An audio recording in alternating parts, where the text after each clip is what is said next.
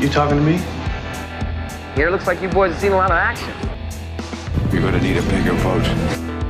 Why so serious? I am serious. And don't call me Shirley.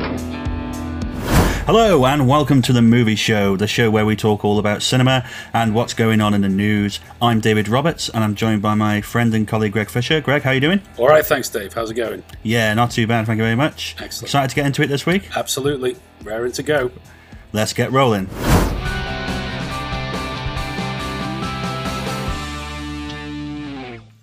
We kick things off with What Have You Been Watching, where we talk, discuss and analyse some of the films we've been tucking into this week. So, Greg, what have you been watching? I watched a really interesting film, actually. It's from the 1920s. I think it was 1922. It's a Swedish film called Häxan, which translates to The Witch, which is not to be confused with the modern Robert Eggers film, The Witch. That wasn't a remake of this. This is like a pseudo-documentary. I think the guy's name is Benjamin Christensen, a Swedish filmmaker of the time. Obviously, it's very early stuff. And it's like a pseudo-documentary talking about witchcraft and mysticism and, you know, the human relationship with darkness and with all these different superstitions. And anyway, it's really, really interesting. Some of the set design and the costumes are incredible, really, because you've got demons and witches and all these different things being shown in the film. And considering it was 1922, it's quite incredible. Some of the visuals that you see on screen caught my attention on Twitter, actually. Somebody posted a short clip of it, and I thought, what's that? Because I thought it was quite modern. I looked into it and found out, it was like made in the 20s, and the whole film's actually on YouTube. We could put a link to it at the bottom here so people can access it, because there's a really good copy of it on YouTube. Yeah, I think it was remastered by the Swedish Film Board and given a really nice print and copy, so that's there for people to see. Anybody with an interest in horror or witchcraft or that kind of, that horror genre would be interested to see this film. What about you, mate? What have you been watching? Yeah, I mean, I'm really interested to see that film, actually. Now I know it's on YouTube. I think it's definitely one to tuck into. I actually caught up with a film called Game Night that came out a couple of years ago, which I hadn't got around to seeing, but a few people had recommended it and said, oh, it's a really great film. A bit sceptical of that because it just seemed like a standard kind of comedy film to me. But really surprised by it. Really, really great film, actually. Considering, it's just it's a comedy film for general audiences kind of thing. It's kind of a loaded dark comedy. It's got a good cast in there, Jason Bateman and Rachel McAdams, and a great turn from Michael C. Hall, which people will know from Dexter, of course. He plays the Bulgarian. Actually, I think the best character in the film, though, is this guy, Gary. He's played by Jesse Plemons. He just plays this really strange police officer who's like the neighbour who wants to be involved in game night, but they kind of shun him, and you kind of feel sorry for him throughout, but he plays it brilliantly. But yeah, it's a great film, better than the average comedy. The kind of premise is that it's this couple, Max and Annie, who are fanatical about games and really ultra competitive. Max's brother comes back into town, there's a sibling rivalry going on, and he decides he wants to host game night, but decides to go the extra mile and hire an external company to kind of run this role play where he gets kidnapped and they've got to work out the clues to find him. It actually reminded me of The Game, which we talked about in our previous podcast the other week, sure. Which you can find on our website. But obviously this is a lot more light-hearted than that, but it's a similar concept. Cool. But what surprised me about it was how well shot it was. Yeah. They've done some really interesting choices in the cinematography. Barry Peterson was the cinematographer on it, and they've done a lot of tilt shift photography, which people might know as the toy effect, where you obviously create this depth of field, and what's in the middle is really sharp, what's on the up and lower fields is really blurred out, to create this kind of, as if you're looking at a game board like Monopoly or something, so the houses look like little pieces or something. Yeah. And there was a really visually striking scene where these villains were trying to break into this room and they were hitting the lock, like the internal lock on the door. And as the lock was turning, the camera rotated Cool. round it. So just some really interesting, visually to watch, which really surprised me considering, it's just another comedy, as people would say. So, Sure. Yeah, interesting film for people to go and have a look at, especially if you're interested in kind of visuals and cinematography. It's one to have a little look at, I think. Sounds great. Yeah, I'll have to give that a watch. I've not seen it myself, but it sounds very interesting. Well, there we go. That's what we've been watching this week.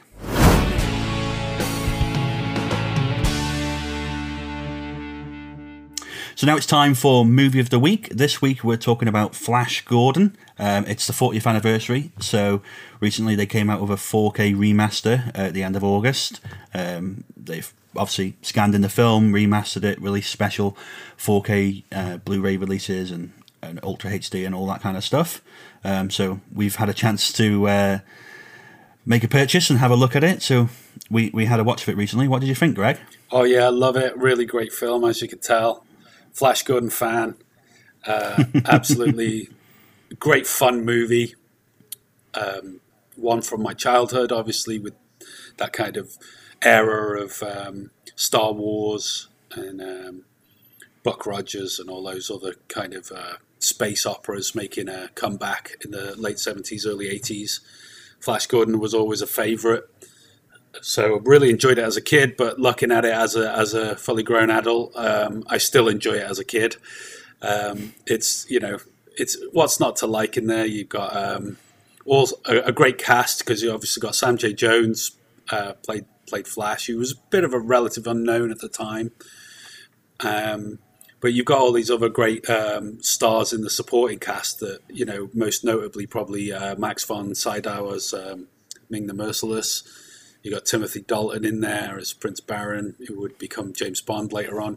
You've got the amazing Brian Blessed with his famous line, "Gordon's alive," as Voltan the Hawkman. But yeah, it's such a great fun movie. Didn't do very well at the time. Did okay over here in the UK, but internationally didn't do a great box office. But kind of clawed its way back afterwards as a kind of a cult hit. The costume designer on it, Danilo Donati, he was, did all those lavish colors. It was kind of inspired by the comic book and everything. So it's kind of hailed as a great camp classic now, because it's just over the top in so many ways and very tongue-in-cheek in a lot of senses. Whereas Star Wars takes itself very seriously, Flash Gordon seems to be a little bit more of a parody of itself in some ways. One thing I noticed watching it back, because there is a great picture on the 4K Redux, it looks gorgeous, but one thing I noticed was all those the comic montage at the start, where you've got all those different shots of the actual comic book Flash Gordon. Reminded me of basically that's what the MCU have lifted for their, they have their ident at the start of the Marvel films. Oh yes, yeah. We even do a similar kind of thing at the start of our show here, but that I think is inspired by the original Flash Gordon film, where they used Alex Raymond's original comic book art to really let the audience know this is what you're in for. This is a comic book film. Yeah, I love it. I mean, what about you? Do you have a history with this film? Because obviously you're a bit younger than me, and I don't know whether you saw it when you were a kid or what. Yeah, obviously a bit younger, so I didn't. It wasn't a film growing up in that kind of sense that I was massively into. I had seen it as a kid, and obviously I've seen it since. It's a great film. It's a kind of, as you say, it's a camp classic. It's one of them cult films that it's fun because it doesn't take itself too seriously. I think, and that's what's really great about it. But I think watching it this time was much more of a treat than I've ever had before, because I think in previous versions it's not looked so great. No. And I think they've done a remarkable job here. They've scanned the original 35mm negative. They turned it into 4K files. They've done over 500 fixes to manually clean up different things and digitally removed strings and wire work and stuff. So they've done a real job on it. But what's really great is obviously now with the technology we've got and all the ways we can watch it, the great thing about the cinematography of Flash Gordon, I think, is the saturated colours. As you say, it's obviously based on the comics, and so you've got these really bright colours. And I think in previous versions, just for technology reasons, it didn't look so great. It was kind of washed out or looked overdone. And this time they've really got the colours down. It looks really nice. It's not too saturated. So it was a real joy to watch for the first time. Great costumes, as you say, that were in the film and stuff, just looks so much better for all the colours and stuff. So I think it's far more interesting a film to watch at this point. This is how it was intended to be, I think. Yeah. And of course, Queen's fantastic soundtrack in there that's been remastered to the T, you know, it just sounded superb as well.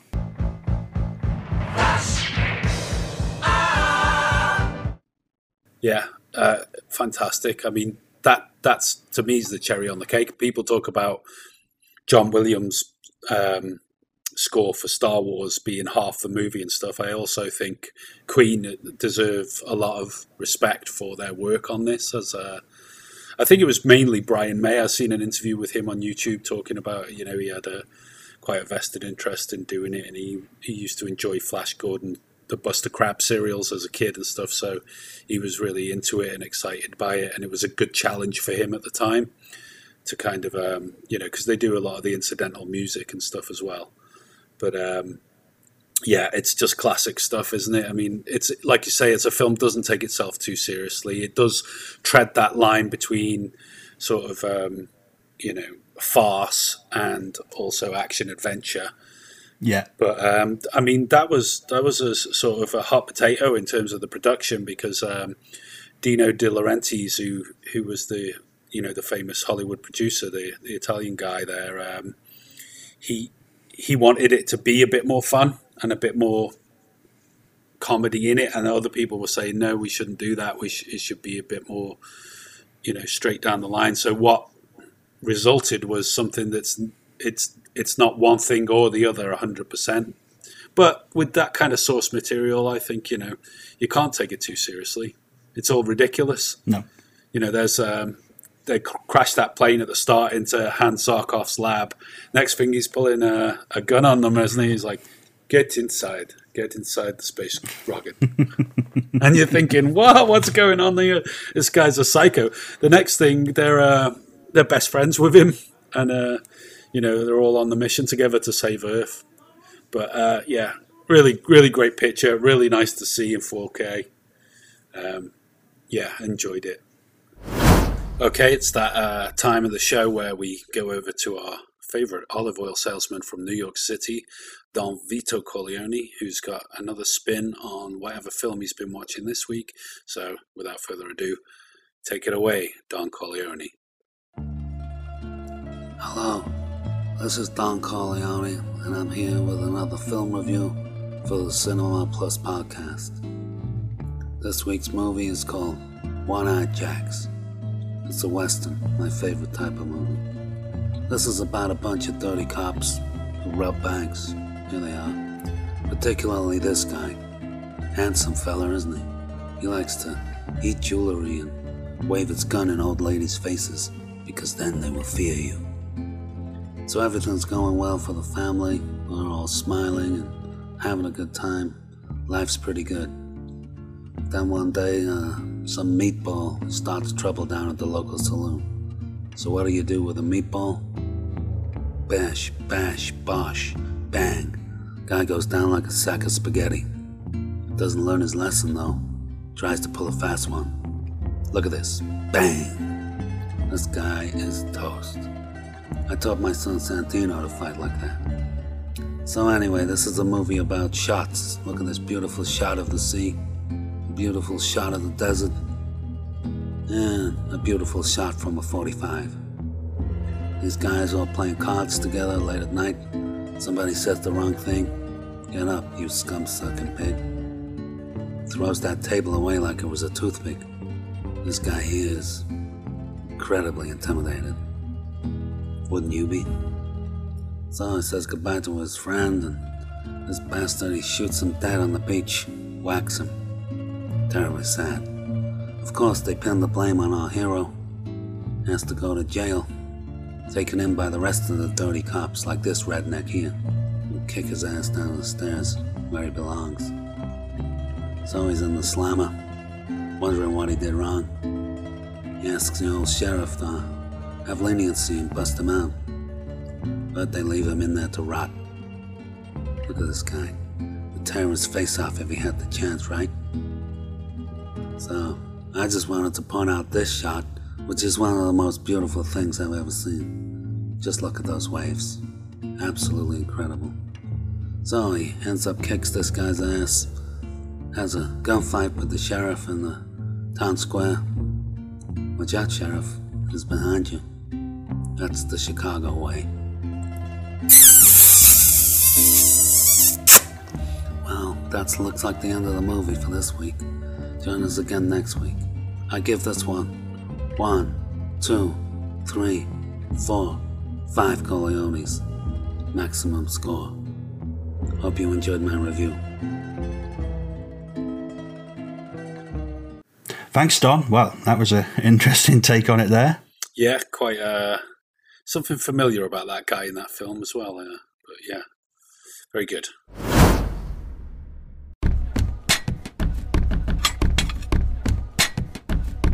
And now it's time for movie news, where we talk about what's happening in the world of cinema this week.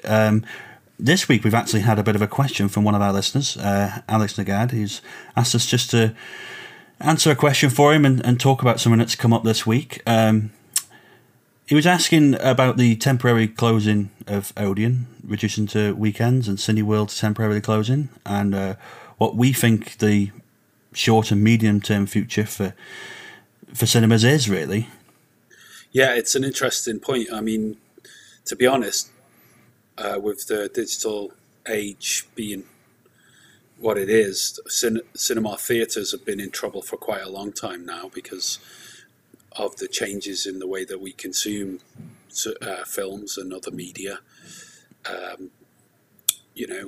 IMAX has helped because that's kind of a big pull in some ways. They still got versions of 3D. I don't know whether that works or not. And I always see those as attempts to get, footfall, get people into the cinemas as new gimmicks, stuff that you can't offer when you're watching stuff on a screen at home. This is the appeal for some people to go to the cinema. So, they've been struggling for a while. Something like this that's happened with the pandemic, I'm not surprised that, look how many times we've gone this year. We've gone once. We usually go at least once a month, usually, to see the big films. Anyway, we love it. We love going. We haven't been able to go this year. We've gone once to see Tenet. And even that was, I felt, was a bit of a risky affair. I'm not sure I'd rush back, knowing now what we know about the pandemic being on the rise again. And some of these films are choosing to have their premieres online, and they get released either via, whatever, Netflix or whoever has got the rights for it. And people are just watching them at home. And if people got too used to doing something like that, then oh God, yeah. I mean, these cinemas would be closing down, which would be a great shame. I mean, the way I see it, as soon as this thing's over, this pandemic, no one's going to be spending any time at home because we've been so isolated in our own homes. Once it's safe again, people are going to want to come out. They're going to want to go to the cinema. They're going to want to go to bars. They're going to want to socialize and mix and mingle and be outside. So it's just a question of getting through it as far as I'm concerned. But what do you think? Yeah, I think that's the kind of thing in terms of, obviously feel very sorry for the people who are going to be laid off most of all. That's obviously the biggest area, and obviously we need the government and stuff to step in and help these people out, obviously, who are going to be unemployed now because of the closures. But I can understand why the businesses are doing it. Obviously, they've got to think about the long-term stability and future of the companies, the cinemas, and we do want them to stay around because I think cinemas are very important. I wouldn't like to see a kind of, everything's just digital now, because I think certain films are very important to see on the big screen. They're designed for the cinema, and it's a social experience as well. It's not just the film, it's the whole part of going and all the different elements. And but I think obviously the news always makes things out worse than it is, by the seams of things in a lot of cases. The boss of View came out this week and said they'll be fine. Obviously, they're making cost-cutting reductions and stuff, but they just need more movies and they can open again, and obviously a lot of the movies have been put back. So I think they've got enough money and capital and stuff to keep going. It's more worrying if you look across the pond, I think, to America. We saw that AMC, the biggest chain across there, is allegedly mere months away from liquidation, which is a bit more worrying, that such a huge chain goes, but probably I think someone that, to buy it out in the end. I have less room in my heart to feel sorry for the big companies than I do for the small independent places. I mean, I live here in a rural area, and there is a local cinema that's about nine miles away, and it's completely independent. It's part of an arts centre. So they put on different things there as well, theatre productions and musicals, and they have talks there, and they've got the cinema there as well. But I really feel for them, because they're the kind of places that, any prolonged period of having no footfall whatsoever, they really are going to suffer, and they're going to be on the brink of closing down. And if we lose these independent places, we lose so much more than just a movie theatre. Well, the good news to come out of it, though, The Guardian put out an article last week, which actually was great news for independent cinemas. It seems that actually the numbers are going up at independent cinemas because the big multiplexes are closing. They're showing more old films or art house films, independents, and obviously people are then going to go watch that because there is no alternative. That is great news. Which is great news, really. Yeah, definitely. It's good to hear that. Well, there's the thing, and I think people should make an effort to support their local independent places, because you might not go and see the latest IMAX release there or something, because they're not kitted out for it, but you will see some really interesting stuff. Absolutely. And of course, if you don't want to leave the house, there's over 100 years of cinema you can watch, on Netflix or Amazon or something. So there's plenty to watch. Well, that's out there, what we've been doing. We've been catching up on a hell of a lot of films over, that we'd missed for one reason or another over the years. And so there we go. Out of the darkness comes the light. There's plenty of opportunity, and I think in the end it'll all turn out all right. Let's hope so. May the force be with us. Let's get ready to film fight! Okay, it's the film fight. Put your dukes up. Get ready for it. Well, Dave and I are going to go head to head over a film that one of us hates and one of us loves. This week, we're talking about the Superman films, and that could be any of the Superman films that have been made over the years. Obviously, I'm a fan. I always like Superman. Dave, unfortunately, is not. So, Dave, I'm going to give you 1 minute exactly to tell me why you hate the Superman films. So, Superman, I just don't get it. To me, it just seems so daft and silly. I'm not a comic book fan, and I can't say I have intricate knowledge of Superman to clarify everything. But to me, he's just a protagonist with no fallibility, and that's just boring. He's, a demigod, an invincible being who can do anything. And so in that situation, for me, the only interesting story is his origin, telling him how he came to be. Once you kind of get past that, there's nothing interesting to tell about Superman. He's just, he can do anything with no danger, and,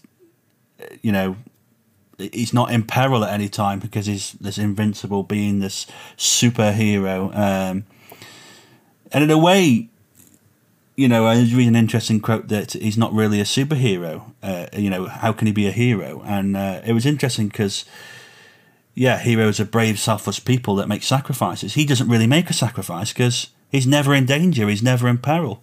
And your minute is up. That's it. Ding, ding. Round is over. Now we're going to switch round, and I get 1 minute to rebuttal your remarks and defend Superman. So here we go. Right. So to take up your point about him being infallible, he is not infallible. There is such a thing called kryptonite, that if you manipulate it in one way or another and stick it in his grill, this guy, he's you know what I mean? He's like, I don't know if you've seen the first film, but they have this like necklace of kryptonite that they put around his neck, and he's like, oh, and he falls in the swimming pool, and this woman has to dive in, and Miss Tessmacher, and she gets it off him, and then okay, yes, he has kind of got all the superpowers that you could possibly wish for. He's got the laser eyes, he can fly, he's got ultimate strength, he's impenetrable for any kind of bullets or tank shells or anything like that. Nothing can get him. He's also, like, morally the most perfect person you could wish for. But Superman's like the ultimate superhero. How could you not love him? And there you go, that's my minute. Ding ding. So now this is where we get into the fight. This is where, you know, it's open season now. We can just duke it out. I mean, many times over the years, this has come up. This is why it's the subject of our first film fight. When I've mentioned Superman, I particularly like the Christopher Reeve Superman films, especially the first three. And you've always turned your nose up. I don't like Superman, and I was like, Dave, what's going on? So, you know, what is going on there? Yeah, I mean, I'm not a big fan of comic books. Generally speaking, I'm not a big fan of superheroes. I find them so kind of generic and too goody two shoes for me.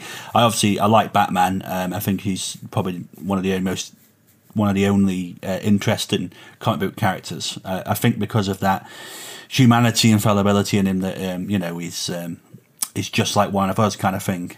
When your main character's too powerful and perfect in a way, I just find it quite boring, and it just doesn't ring a bell with me. And his costume, I mean, it's the coolest costume you've ever seen in your life. The red. Come on, who wears pants over? Oh, this is the thing. They've got rid of it with the Henry Cavill incarnation. No red pants over the top. It's like, get out of here. Where's the red Speedos? You need the red Speedos. That's the power position when he puts his hands on his hips, and it's like, check out my red Speedos. Now I'm going to knock you into oblivion. I mean, Christopher Reeve played him so well, and it's not just when an actor plays a character like this. It's the same with Batman. They're not just playing the superhero; they're playing their alter ego. And Christopher Reeve did such a good job at playing Clark Kent at the beck and call of Lois Lane. He's constantly trying to impress her. But he's really a bit of a nerd, and he's wearing his glasses. But the beauty of that is that we know, really, underneath all that, he is this perfect, not human being, but he's this perfect being that can do all these amazing things. But he's hiding that all inside this very human character. I just can't understand. If you hated all other superhero films, but you said, but I do love the Superman films, I'd be like, well, yeah, I'll give you that, but there's not even an inch there. What about the modern ones? Really. Do you like the Henry Cavill incarnation? Or I think they're even worse, to be honest. They are worse. I agree with you on that. We can.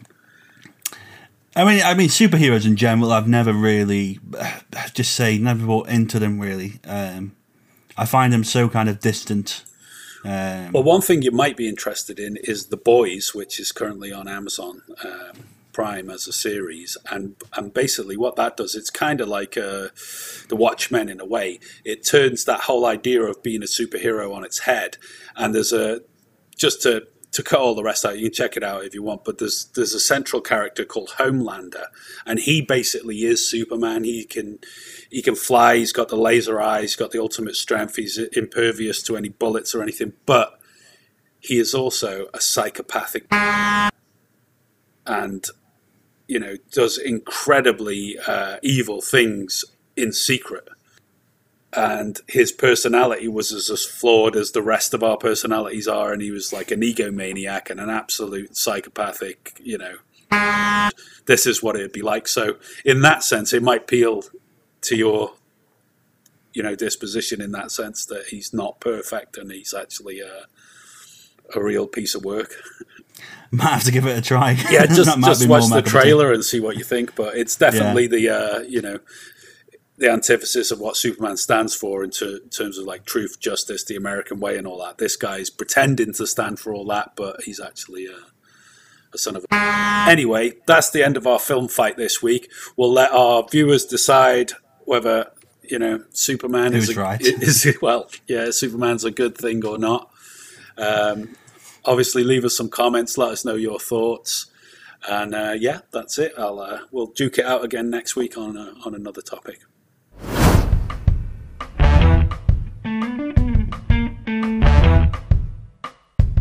Okay, it's time again for the movie quiz. This week we're doing something a little bit different. I've picked out some still images from some films over the years. We've got 10 of them, and we're going to bring them up one at a time, and Greg's going to have a guess and see if he can work out which film it is. Feel free to play along at home. Let us know your scores in the comments below afterwards, but no cheating, okay? So Greg, are you ready? I am ready, sir. Right, let's cue them up. Number 1. Oh, Christopher Eccleston. He's got some combat fatigues on there. Is this... Well, it's not Shallow Grave, is it? No. Is it 28 Days Later? Correct. It's 28 Days Later. That was hard, man. That was really hard to rack my brains on that one. Okay. Yeah. Number 2. Oh, God. Come on. That could be from anything. Just a mouth. Eyes Wide Shut. Oh, well, right director. Oh, really? Hang on then. Let me have a second guess. Oh, is that Dave out of 2001 Space Odyssey? It is. It's 2001 A Space Odyssey. Oof. Yeah, I only got it because of your clue. Okay, question 3. There's Nicole. That's Batman Forever. Correct. Number 4. Number 4, one of my favourite films ever. The fantastically crazy David Lynch with Blue Velvet. Correct. Love that film. Okay. Number 5. Is this that J.J. Abrams thing because of the lens flare? Super 8. Correct. I haven't actually seen that film, but I know what it's about. And that lens flare gives it away as a J.J. Abrams thing. I kind of left a clip with a lens flare in just as a clue. Perfect. Really. It's the only thing that give it away for me. But yeah. Okay. Very Number good. 6. Oh, hello. That's our good friend, Michael Sheen. It's not the one where he plays Cluffy, is it? It is. It is. Oh, what was it called? It wasn't called Clough, was it? No, no. I don't remember the title, but I remember the film. It's The Damned United. Oh, The Damned United. Great film. Great performance by Sheen. Really loved Brian Clough as well as a sort of historical sports figure. Very entertaining. Okay, number 7. Oh, The Man Who Fell to Earth. Classic. Okay, number 8. What the... I feel like I know that.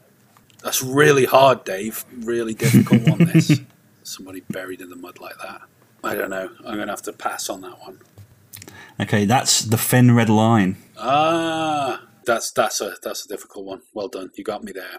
Number 9. Number 9 is True Romance, of course. Christian Slater there. And number 10. War of the Worlds with our favourite actor of all time, Tom Cruise. How are we doing, Tom? Good old Tom.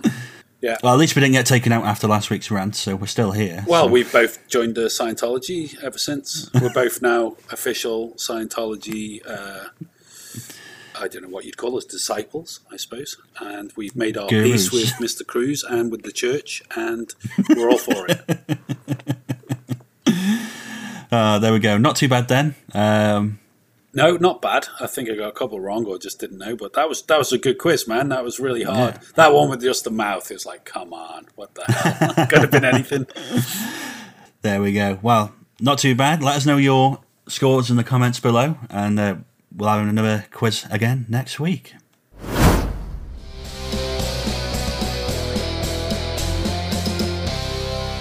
Okay, we got another new section for the show this week. This is top fives.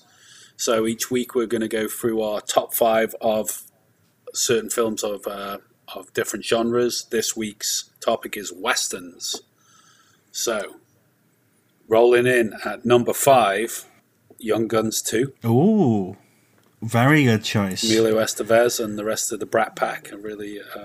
I always enjoyed that one. I've got at number 5, The Searchers, 1956. Got to be in there somewhere, hasn't it? I think that's the kind of peak level of John Wayne and John Ford. This absolutely influential film. Okay, so at number 4, I've got the classic Shane. Oh, I very don't know good. if you've seen that or not yet. Yes. But that's, for me, is one of the best Westerns ever made. It's almost an archetypal Western in terms of, you know, that particular kind of story of the stranger coming to town and taking care of the bad guys because the good townsfolk are just not able to compete with the malevolence of such nasty characters. It takes a hero to come in and clean them up. I mean, Shane is the ultimate example of that, I think. So I've got that in there. What did you have at number 4? Really good choice. Yeah, I've gone for Unforgiven from 1992. That's such a great film. Great piece. You know, later Clint Eastwood, you know, much darker, kind of harsher take on the Western, I think. And it's when that kind of the more modern Western started to come out a bit and change the game, really. Number 3, I got The Searchers. We've already covered that. So there we go. There we go. That's done in there. Well, for number 3, I've gone for Once Upon a Time in the West. Nice. Which, Leone. for me, is Leone's best. Well, it's certainly best in that period. Obviously, I love Once Upon a Time in America as well. Kind of the third in that kind of trilogy, as they call it. But the best score from Morricone in that, you know. And just, I find it a really interesting film because it turns the conventions of American Westerns really on its head. Yeah. You know, it's a very dark film and a great turn from Henry Fonda as a villain. Talking about playing against type, that is the ultimate example. Exactly.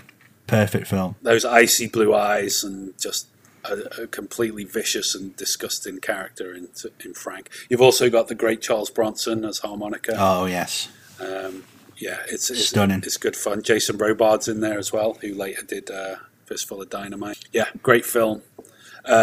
Number 2, my choice was Once Upon a Time in the West. So there we go. That was my number 2 slot. What was in yours? For me, I've gone for Tombstone from 1993. Oh, yes. Now, there is a movie. Excellent movie. Ensemble cast, you know, Kurt Russell, Val Kilmer. Really stylish Powers Booth, Western, I think. Michael Biehn as the bad guys. Really great film. Back in the day, when it was released, Kevin Costner also did his own version of the Wyatt Earp story, which was just called Wyatt Earp. And that was like an epic, expansive, 3-hour Western that kind of did his whole life from when he was a young lad to, right up towards the end before he died, because he lived quite a long time. He lived into the 20th century, Wyatt Earp. I believe John Wayne actually met him once, or so legend has it. John Wayne met Wyatt Earp at some point. I don't know how true that was, but I used to prefer the Costner version, and Dennis Quaid did this amazing performance as him, and I used to love that film. But years later, I watched them both together, and I came out on the side of Tombstone in the end because it's just such a great film. It's so much fun, and they both essentially a similar film, the main thing being the gunfight at the OK Corral and everything. But Tombstone is mighty fine film. Fantastic. Okay, and for our number 1 Westerns, I have got what I consider to be Sergio Leone's greatest film, The Good, the Bad and the Ugly. Fantastic which is, choice. Of course, everybody's probably most recognizable Western. You've got the theme tune there, that famous call, and Clint Eastwood, Lee Van Cleef, and really it's Eli Wallach's best role as Tico. Is so cool in it. I mean, he's great in The Magnificent Seven, and he's great in The Godfather 3, and he's great in everything he ever does, Eli Wallach. He's just one of those underrated, fantastic actors. But as Tico in The Good, the Bad and the Ugly,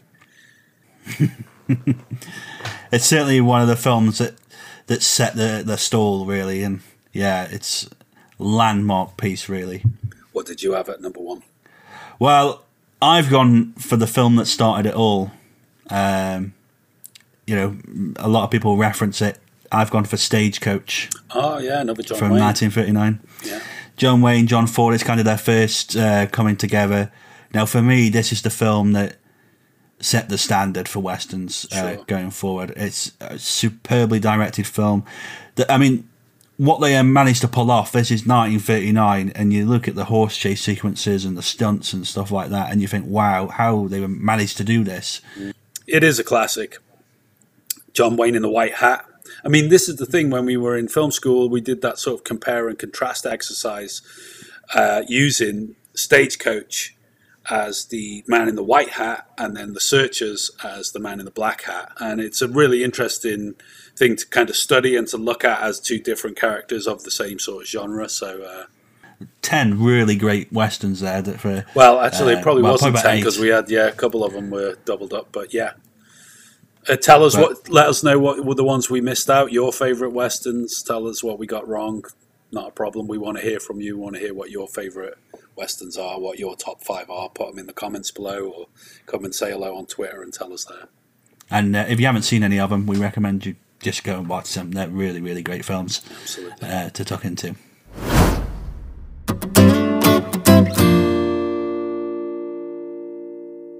And now we come to shorts and shout-outs, the part of the show where we discuss independent cinema and short films and give a shout-out to other people in the film community. This week we just wanted to talk about a film called Funeral for Lightning. It's by Emily Kai Bock. It's an interesting film. It's this idea of living off-grid, which is one of the things that's kind of been appealing to many people lately. You know, this follows a young couple who kind of opt in for that, basic lifestyle and want to live in that idyllic situation. And it follows this character, Mandy. It's told from her perspective. And it's kind of a leisurely paced film, but it's really interesting as it kind of develops to show Mandy's despair of the situation and how she feels trapped by her husband, who doesn't really seem as committed to the idea as he first gives out. It's shot beautifully. It's done on 70mm. They use a lot of natural light, which I think pays off because it kind of gives this grounded reality and grittiness to it. But it shows off this despair of, well, it's not always greener on the other side. So really great film. It's up on Vimeo. It's been at international film festivals and stuff. And we recommend, just go check it out. We'll put a link in the description below for you to have a look at. That's cool. I haven't seen that myself, so I'll be checking it out. Sounds really good.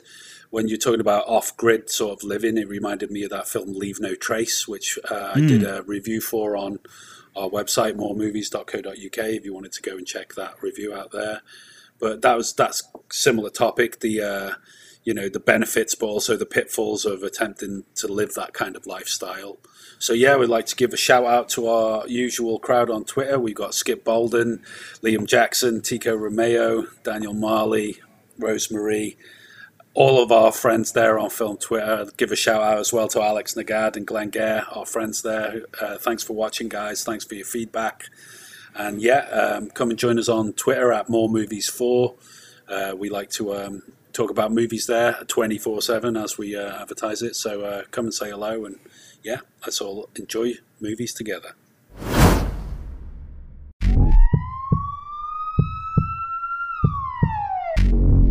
Okay, now it's medication time, gentlemen. It's medication time. It's red pill, blue pill. And this is where I give Dave a nice list of options to choose from. And this week's topic is one of your favourite cinema topics, is Christopher Nolan. So, Are we ready with red pill, blue pill, Dave? Let's go for it. Here we go. Okay, Inception or Tenet? Inception. Cobb or The Protagonist? The Protagonist. Michael Caine or Kenneth Branagh?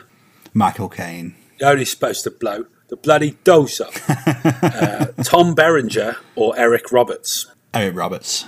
The Prestige or Memento? I'm actually going to go for The Prestige. Dunkirk or Interstellar? Interstellar. Katie Holmes or Maggie Gyllenhaal? Maggie Gyllenhaal. Insomnia or Batman Begins? Insomnia. The Dark Knight or The Dark Knight Rises? The Dark Knight, of course. Of course. Matthew McConaughey or Leonardo DiCaprio? I'll go with Leonardo. Robert Pattinson or Tom Hardy?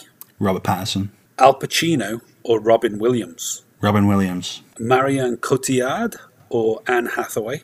I'll go with Anna Hathaway. Christian Bale or Hugh Jackman? Christian Bale. Is a tough one for you to end up. We've got Christopher Nolan or Alfred Hitchcock?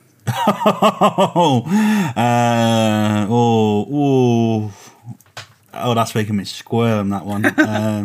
I have to go for the master and go for Hitchcock.